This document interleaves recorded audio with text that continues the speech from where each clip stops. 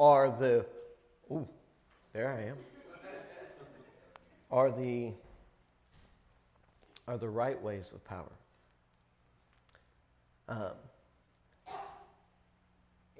It's a power that we don't often trust. Right? We don't trust we don't trust often that if we bury a seed in the ground, it's going to bring forth fruit. Right? We don't trust often that you can let the wheat and the weeds grow up together. We don't trust that you lay down your life, let somebody else abuse you, forsake you, mock you, ridicule you, condemn you, and you get victory. But that's exactly as we have it in Jesus. And just as we were singing that song, I thought about, the great show of power as Paul describes it in Colossians chapter number 2. He says in verse number 13, he says, "And you being dead in your sins and the uncircumcision of your flesh has he quickened together with him." You've been made alive together with Christ. You've been forgiven all the trespasses. You've experienced the blotting out of the handwritten ordinances that were against us, which was contrary to us. They've been taken out of the way. They were nailed to Jesus' cross. And then I love verse 15. "And having spoiled the principalities and powers," and spoiled is that imagery, that war imagery. What happens whenever you go and you conquer a city? You spoil, plunder its goods. This is our reward. "Having spoiled the principalities and powers, and he made a show of them openly." He openly revealed their shamefulness, their inadequacy, triumphing over them in it. These, again, in Scripture, you have this right-handed kind of language with a very left-handed act. The left-handed act of Jesus, who is the Lion of the tribe of Judah, coming and like a sheep before his shearers is silent, was silent himself. And so this morning, as we think about God being powerful for us, we have to remember he's not abandoned left-handed ways of power. And what that means is the way that you and I think that he should be acting, he doesn't always act that way.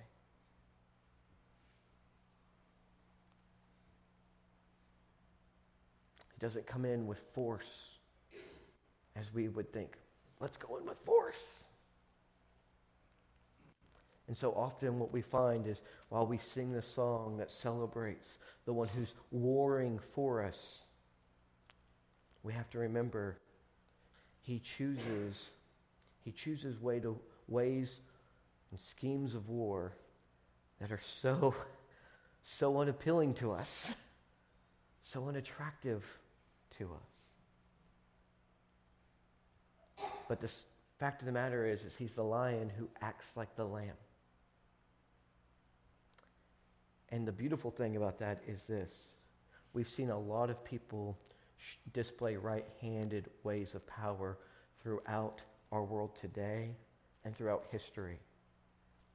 And let's just take stock of it. How many of those kingdoms have lasted? How many of those kingdoms have endured?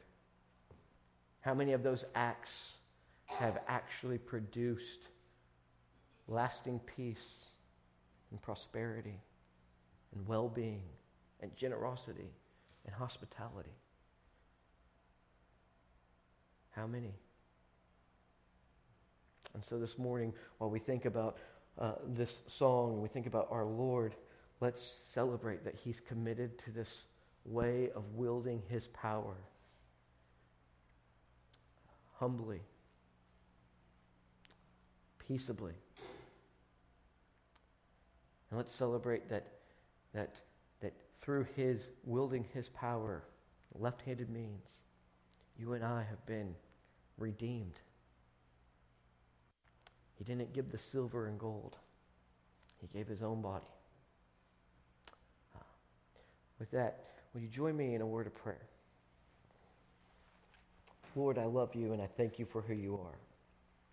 God, I pray and I thank you that Jesus, who is the Lion of the tribe of Judah, I love how Revelation says it. They said, look, it's the Lion of the tribe of Judah. And then he looks up and he sees a lamb.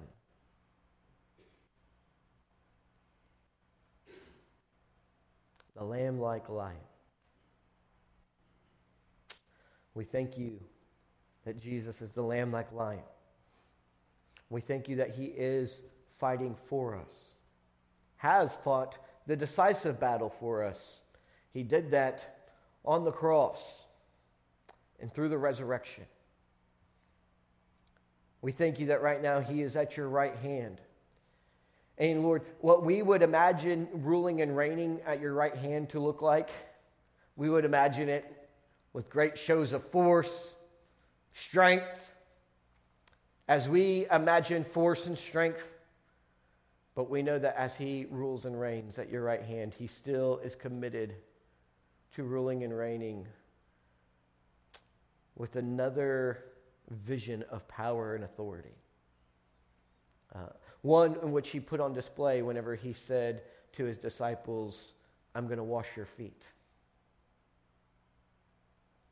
So Lord, I pray and I ask that you would just, first of all, I thank you for him. I ask you that you would be with us, that we would rightfully acknowledge that sometimes while we don't see him acting as powerfully as we would really appreciate, but that we would acknowledge that his ways are above our ways. And his ways are done in truth, in justice, in wisdom.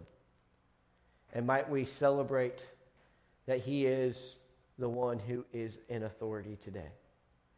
And then, Lord, not only would we celebrate him acting in authority today, fighting for us today, but Lord, might we also submit our way of living to the way of Jesus. Lord, might we be humble. Might we esteem others better than ourselves. Might we be generous and patient. Might we be gracious. Might we be loving, Lord. God, I pray and I ask that you'd be with us today as we look to your word. I pray that you would speak your word to us. I pray that I would be a good mouthpiece of your message. And then, Lord, I pray and I think about us who are sitting here in peace today and those who are not in peace at this very moment. And I lift them up to you. And I pray that as we look for you to be present with us, that you would also be present with them. I pray these things in the mighty, resurrected name of Jesus. Amen. I've been trying to learn how to pray.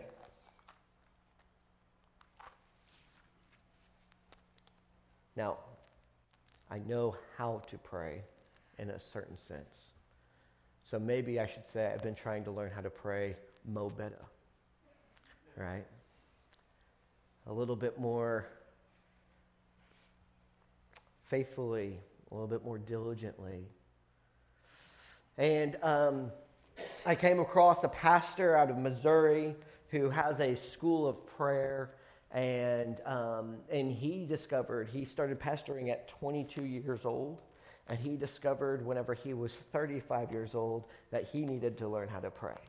So I kind of feel like we are on a similar trajectory because I was pretty young whenever I started pastoring, and I've prayed a lot of prayers and I've spent a lot of time in prayer.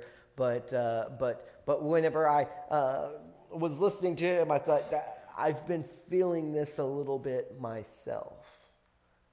And so what helped him learn how to pray, and now he's 62 years old, so he's been at it for a while. But what helped him initially, and what he's continued faithfully doing, is he began relying on the prayers of others. Psalms is a prayer book that we have in Scripture. He points out that whenever Jesus' disciples came to Jesus, they said, "Teach us to pray," and then Jesus gave them an actual prayer to pray. Now, I know in independent Baptist circles and in evangelical circles at large, we were all told, no, you don't pray the Lord's Prayer because if you pray the Lord's Prayer, then you're violating what Jesus had just said. He said, don't use vain repetitions. Well, as much as I believe that Jesus really wants us not to use vain repetitions in our prayer, I think we were misguided whenever we believed that just using another's prayer would automatically equate to vain repetitions. Vain repetitions has nothing to do with us using the prayer that Jesus taught his disciples. Vain repetitions has everything to do with the way in which we pray. Now think about this. How many times have you come in on Sunday morning? And maybe not recently, because we have such an awesome worship team who leads us so well. But maybe way back, sometime whenever you were at another church, or maybe before things transformed at our church musically, how many times did you show up and you find yourself mouthing the words to a song, but you are not in that moment singing them from your heart? Have you ever caught yourself doing that? Even some of these songs that we now love, you can find yourself going, "Who can stop the where am I at?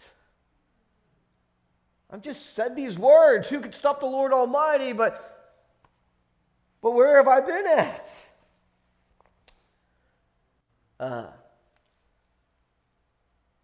I would submit to us that if we feel that we cannot pray the prayers of others that we have recorded in Scripture, we cannot pray the prayer that Jesus gave us to pray, we cannot pray Psalm 23 as our own prayer, I would submit to us that if we have some feeling that we are not being genuine in our prayer, then I would say, let's stop singing songs that other people wrote.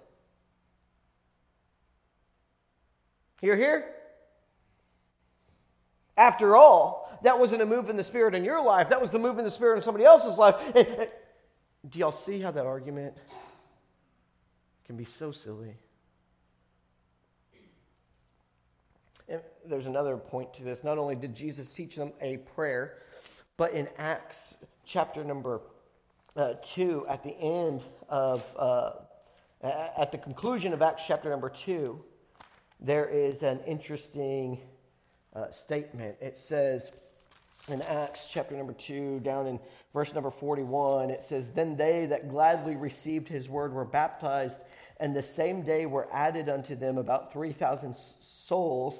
And it said, "And they continued steadfastly in the apostles' doctrine and fellowship, and in the breaking of bread." And in King's English, and in a lot of translations, it says, "and in prayers." But when you look to the Greek, there is a definite article before prayers. So it should not just be they continued praying, but they continued to in the prayers. In certain prayers. In prayers that they had learned. Maybe the disciples told them, just like they told them about Jesus' death, burial, and resurrection, they said, hey, he also gave us a prayer to pray. And it goes like this: "Our Father, which art in heaven, hallowed be thy name. Thy kingdom come, thy will be done on earth as it is in heaven. Give us this day our daily bread." ... I can say the rest of it. Don't you think that I just forgot it, all right? "Forgive us our trespasses." I'll prove it. "Forgive us our trespasses, and we forgive those who trespass against us." And lead us not into temptation, but deliver us from evil, or from the evil one. For thine is the kingdom and the power and the glory forever. Amen. So, as I have endeavored to participate in this, he gives a liturgy of prayer that he does every morning. And it takes about 15 minutes or more. I know, right? You're like, I'm going to pray for 15 minutes. Like, sometimes have you ever found yourself and you're like, oh, you've just been praying and praying and praying, and you look up and 2.5 minutes has passed, right? And you're going, what happened? It was only 2.5 minutes. It felt like an eternity. And part of it is there are different passages of Scripture and different prayers that he offers in this liturgy, but then you come to this point in the Psalms where it just says, pray a psalm. And so you pray like the next subsequent psalm in, you could start out like correspond it with the date, right? And then just go all the way throughout the Psalms. I can't wait till I get to Psalm 119. I'm excited, right? I'm excited for Psalm 119, baby. Like, I'm going to be there. Y'all, like, my phone's just going to be like, I'll check my phone afterwards, and it will be like, are you alive, right? It's been hours since we heard from you. But in this, I came across Psalm 15.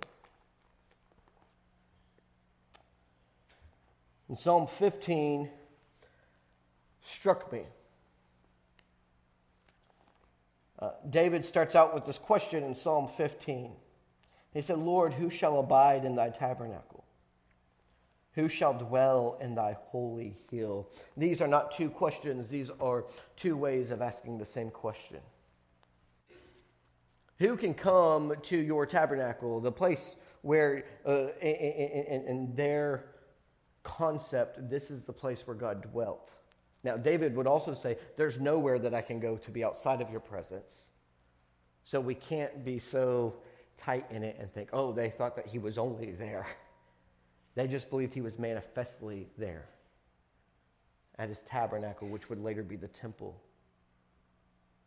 The holy hill there we would consider to be whatever holy hill they set the tabernacle on, but ultimately it became their Zion, Jerusalem.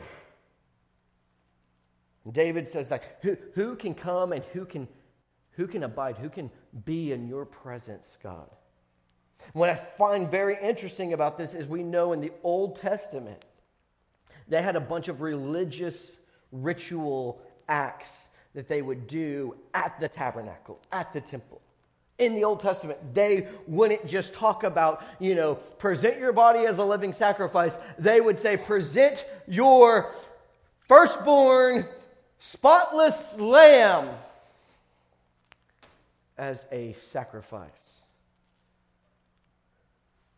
So they had religious ritual that happened there at the tabernacle and at the temple. And David asked this question, who's worthy, if you will, or who has the right to come and to dwell in your tabernacle, in your presence? Let's just talk about it that way. Who has the right to come and be in your presence? And what we find next really, really struck me. Because what we find next, David mentions nothing about those who bring the right sacrifice, the correct amount of tithe,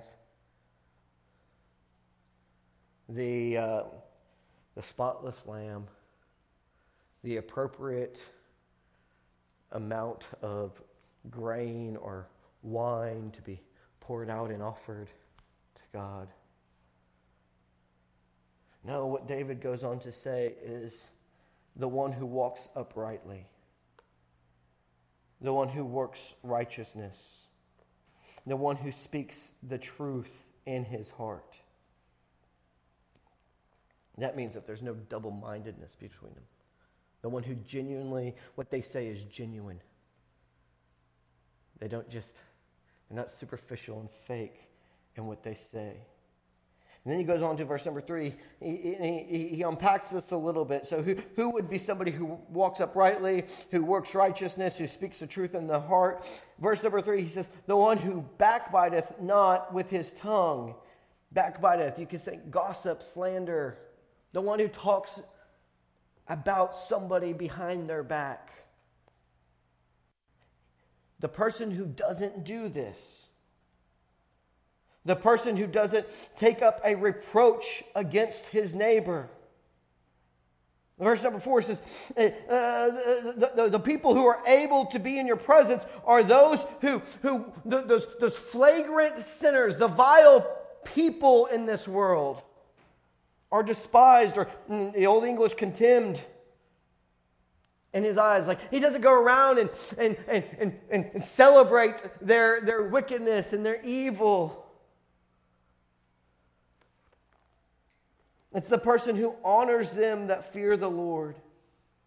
The person who sweareth or makes a promise which might actually cost him something to his own hurt. He might make a promise and it cost him something, and he does not change. He does not go back. He does not go, oh, wait. I'm sorry. This is costing me too much.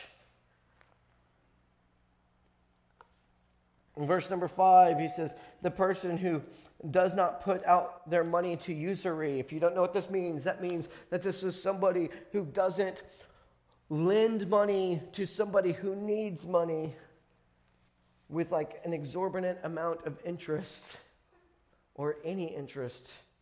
In fact, in the Old Testament, it was said that to your fellow countrymen, the Israelites, they could not, if somebody needed to have money, to borrow money, they could only do it without interest. The only people that they're allowed to lend money to with interest were people who are not Israelites.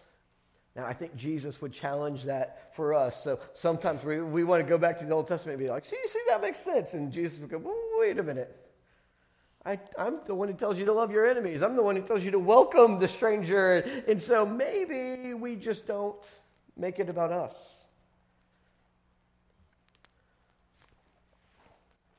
In their day, I think, well, let's just unpack this for a second. Who is susceptible to being exploited when they need money in the time of crisis? Are they people with a lot of money in the first place?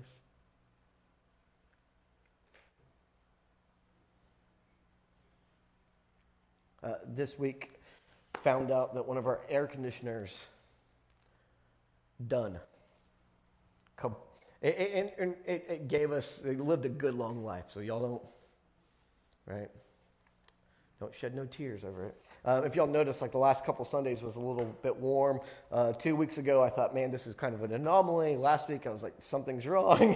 And so then we had AC repairman come up, and the AC repair guy said, we need to read it its last rites. And I gave him the holy water, and he crossed, and we... Here's the deal. We have, in the last 4 years, we've replaced 2 of our air conditioning units here at the church. This is the 3rd AC unit to be replaced, and once it's replaced, then that means that all of our AC units are no longer from 1994, and they are from a current era. But it was, and I told our trustees this, I was telling a fellow pastor this. I said, you know what, in moments like these, I'm thankful because of your faithfulness of yours and other people before you and in this church, and because of like the wisdom of the leaders who help oversee our finances, we can have an air conditioning unit go down and the sky did not fall. And we did not have to go, okay, well, how are we going to drum up the money? I did not have to send out an email this week to all of our members and say, hey, guess what? We had an AC go out, so if you have a little bit of extra spare change, could you throw it our way to help us get a new AC? Because what we have is we have reserve funds in our bank for emergencies like this. On top of that, because we knew that we've already replaced 2 ACs, we've already been planning and prepping and saying, hey, we know at some point we are going to have to replace this air conditioning unit. And so I celebrate God's provision through you and his wisdom that he's given to the leadership of this church, to where we go, okay, AC units are going to go out, and we can have that money in reserve so that a situation like this does not become a major crisis. But who would that be? It could be a crisis, couldn't it? And so whenever they talk about not just lending money, they think about who needs to have money lent to them in an emergency situation. And so what you got to think about those like cash advance places, predatory loans.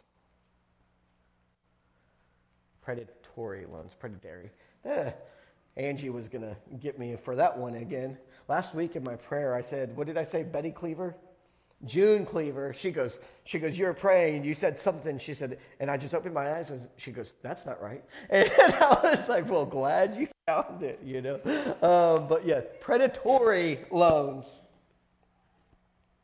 So the one who does not lend money with interest, nor takes reward against the innocent. In Old English, throughout the Old Testament, anytime you see this word reward, most often it is going to refer to a bribe.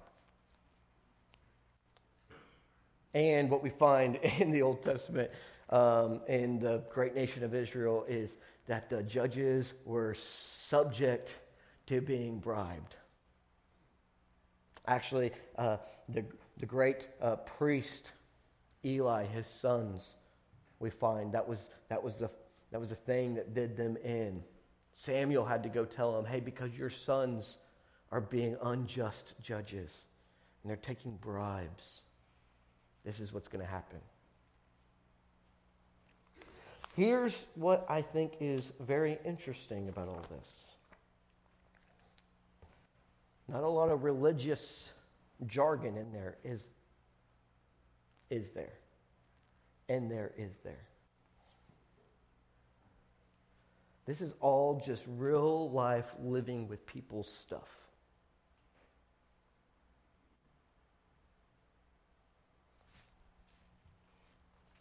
Sometimes I get like a little bit more straight reading if I read it in a modern translation. So let's just hear it from another translation. It says, who may worship your sanctuary, Lord? Who may enter your presence on your holy hill? Those who lead blameless lives and do what is right, speaking the truth from sincere hearts. Those who refuse to gossip or harm their neighbors or speak evil of their friends. Did you have an opportunity to do this last week? Did you think, if I engage in this, will I be worthy to abide in the presence of the Almighty?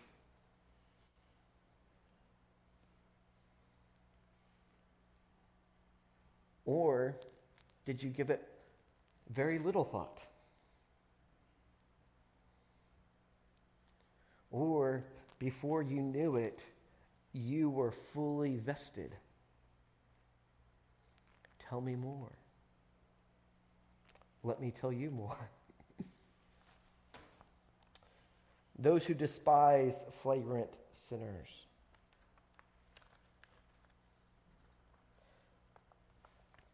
Those who honor the faithful followers of the Lord.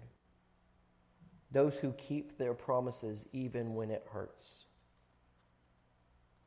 Those who lend money without charging interest. Now let me think about this for a second.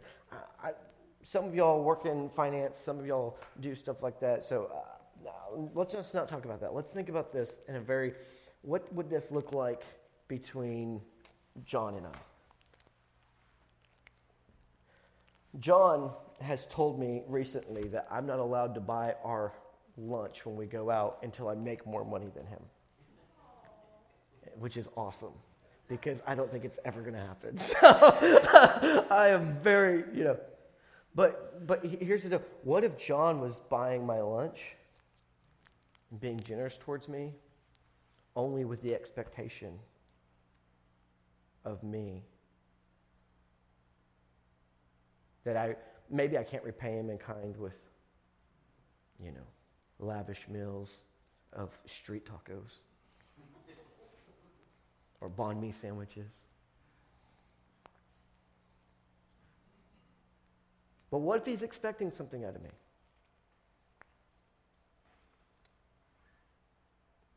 What if in his heart there's this pressure that says,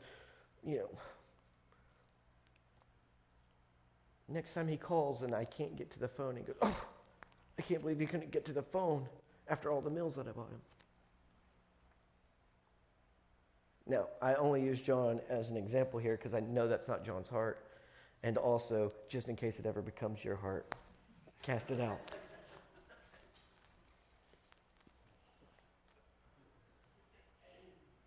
By the way, John and I have been getting lunch together every day for the last 3 months.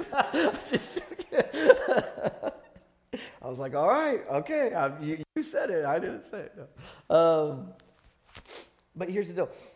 When we think about that, we can think about this technically, or we can think about it in reality. And in reality, sometimes I do something for you, and then I'm sore, and I'm angry, and I harbor bitterness or anger or resentment when you don't return the favor. And yeah, maybe I didn't give you that loan with a technical interest, but there was an interest. Do we follow? Do we track? And I'm not in the place to take bribes, right? I'm not in the place to where I'm presiding over a court, and I haven't met any of you who are judges in our congregation, so I would assume that you don't. But here's what I do know. I do know that I've been subject to one friend telling me their distresses with another friend.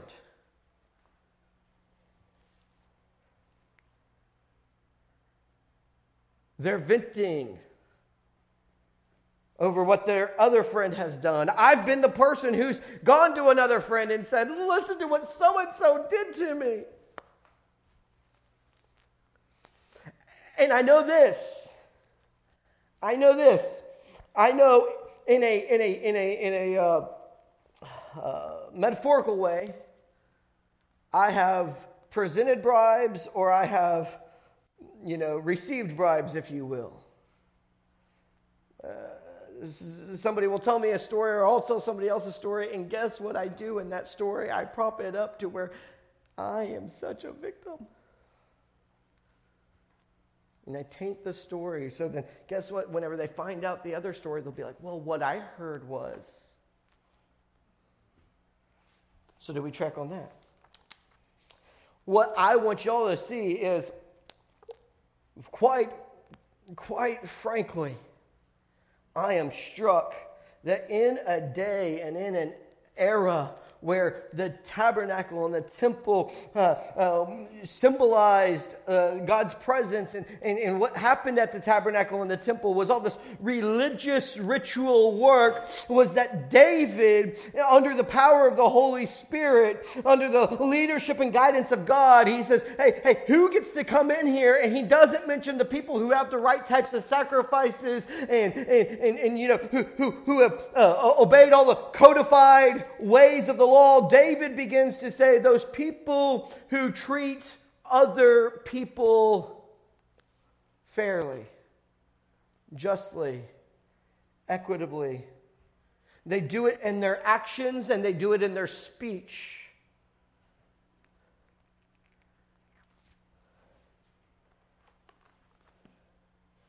And then I'm reminded about what Jesus said to his disciples. In John's gospel, Jesus was preparing his disciples not only for his imminent crucifixion, death, and burial, but he was really preparing them for what happens after he was resurrected. Because what he knew is, I'm going to be raised again. I'm going to be back with you. But guess what? At that point, I'm going to ascend to my Father. I'm going to depart.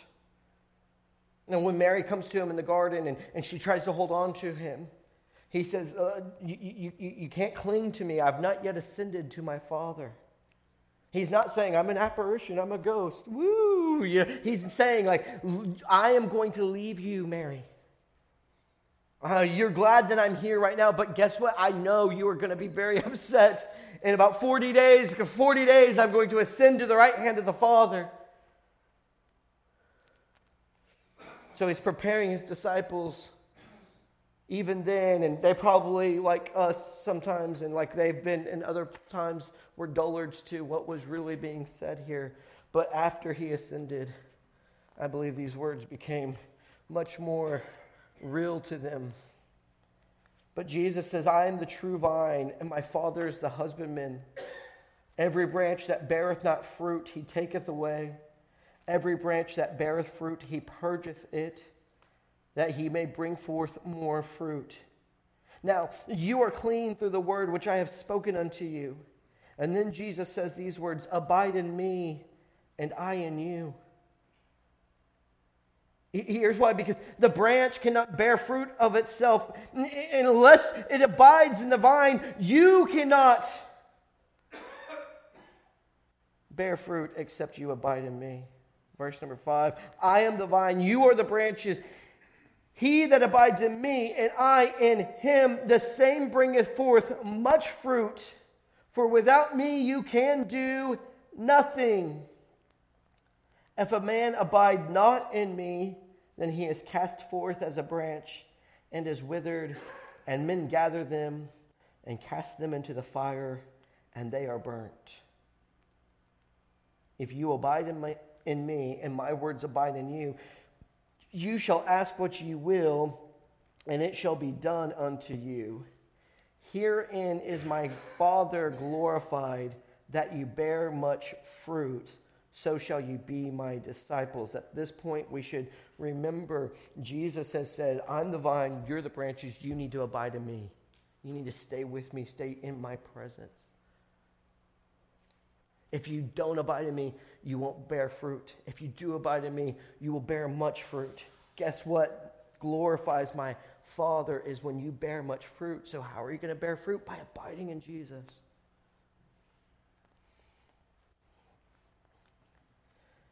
As the Father hath loved me, so have I loved you.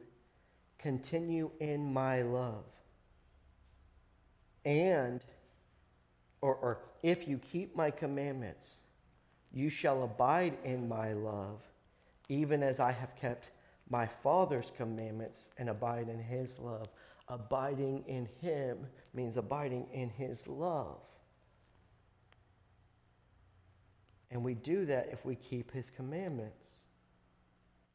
These things have I spoken unto you, that my joy might remain in you, and that your joy might be full. Then Jesus said, here's the commandment.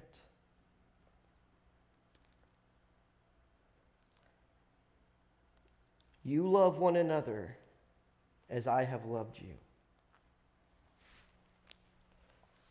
David asked, who is able, worthy, right to come into the presence of God?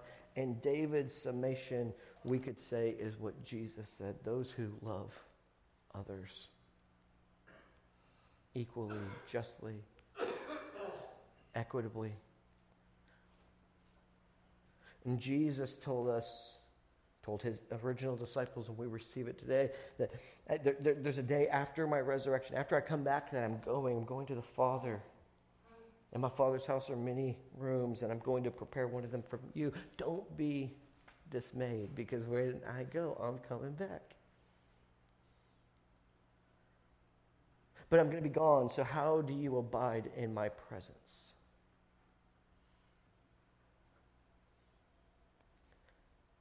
And I think if you were going to ask some people that question, how would you abide in the presence of Jesus, we would get a bunch of religious ritual answers.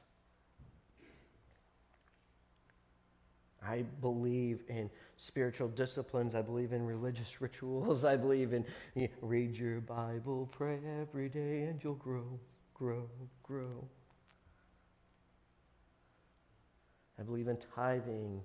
I believe in going beyond a tithe and offering. I believe in congregating and communing and gathering for church. But I can promise you this.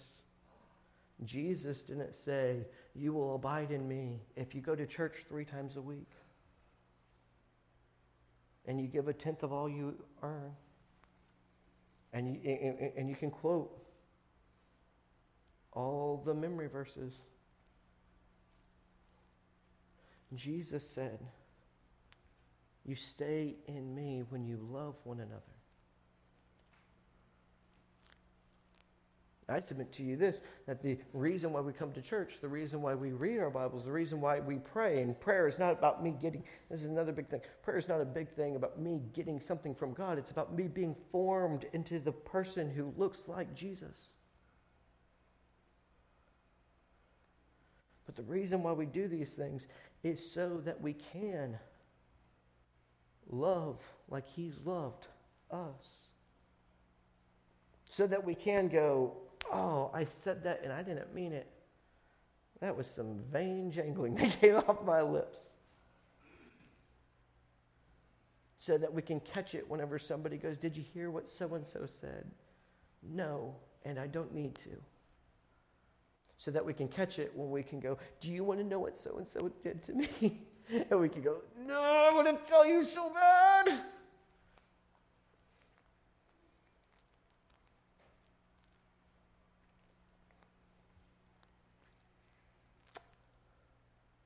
So, through my prayer, I was reminded freshly about Psalm 15. And Psalm 15 struck me because instead of getting a bunch of religious ritual jargon, I got some real world, practical speak about how we live with one another, how we love one another. And that reminded me about what Jesus said when he was preparing his disciples for the time that he would ascend to the right hand of the Father. And Jesus didn't give them a bunch of religious rituals to abide in him. And Jesus gave them some practical, real-life speech, which is summarized in this term love, but we know you unpack it a lot. But he said to love like he loved. My brothers and my sisters, as we go throughout this week, I have a hankering that you want to be in his presence. I know that we can be misled to think that it's only those times of prayer that we are in his presence, or only those times when we're reading our Bible or listening to worship music that we are in his presence. But might I submit to you this, on the authority of Scripture, you are in his presence when you are being hospitable. You are in his presence when you resist the urge to slander your friend because in the moment you're upset. You are in his presence whenever you resist the temptation to go, why'd they invite them to that? And I didn't get invited. I mean, I invited them to my thing. We are in his presence when we walk uprightly with one another. And here's the deal. Jesus goes on to say, the great love that he's displayed is that he's laid down his life for us. So here's the deal. you and I will fail at abiding in his presence. But the good news is that he never fails. And he's made a promise to us that he will never leave us and he will never forsake us. He has fully fulfilled the righteous requirement, not only to be in the presence of God himself, but to bring us into the presence of God. And so might we not try to work our way to be in his presence by doing all these things, but might we know that we are in his presence. And therefore, we live out and we're free to do these things, to love like he loved us. And with that, I would say, amen. Would you join me in a word of prayer? Lord, I love you and I thank you for who you are. God, I pray and I thank you for your word. Lord, I pray and I ask this. I pray and I ask that you would help us as we receive your word, that we would walk in your word, that we would live in your word, that we would live out your word. Lord, I pray and I thank you that your Son is your living word and that Jesus, he's the seed that's been sown, if you will, Lord. And so, God, it's his life that we are looking to. It's his way that we are seeking to emulate.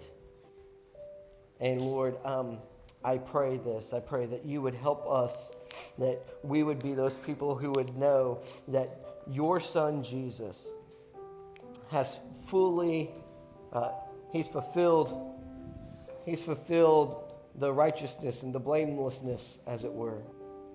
And that frees us, Lord, so that we can be the people who don't need to do all the things that we would expect to be doing, all the religiosities of this world, Lord, but we would be those people who could just love freely as we've been loved by you and as that's been revealed through your Son.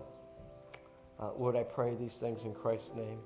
This morning, I would just invite y'all just for the next couple minutes just to reflect on what we've said. Maybe talk to God about what God's talking to you about. And in just a few moments, Brother Mitch is going to begin singing. And as he does, if you are still praying, continue your prayers. But once you're done, join him in singing as we conclude this morning's service. God bless you.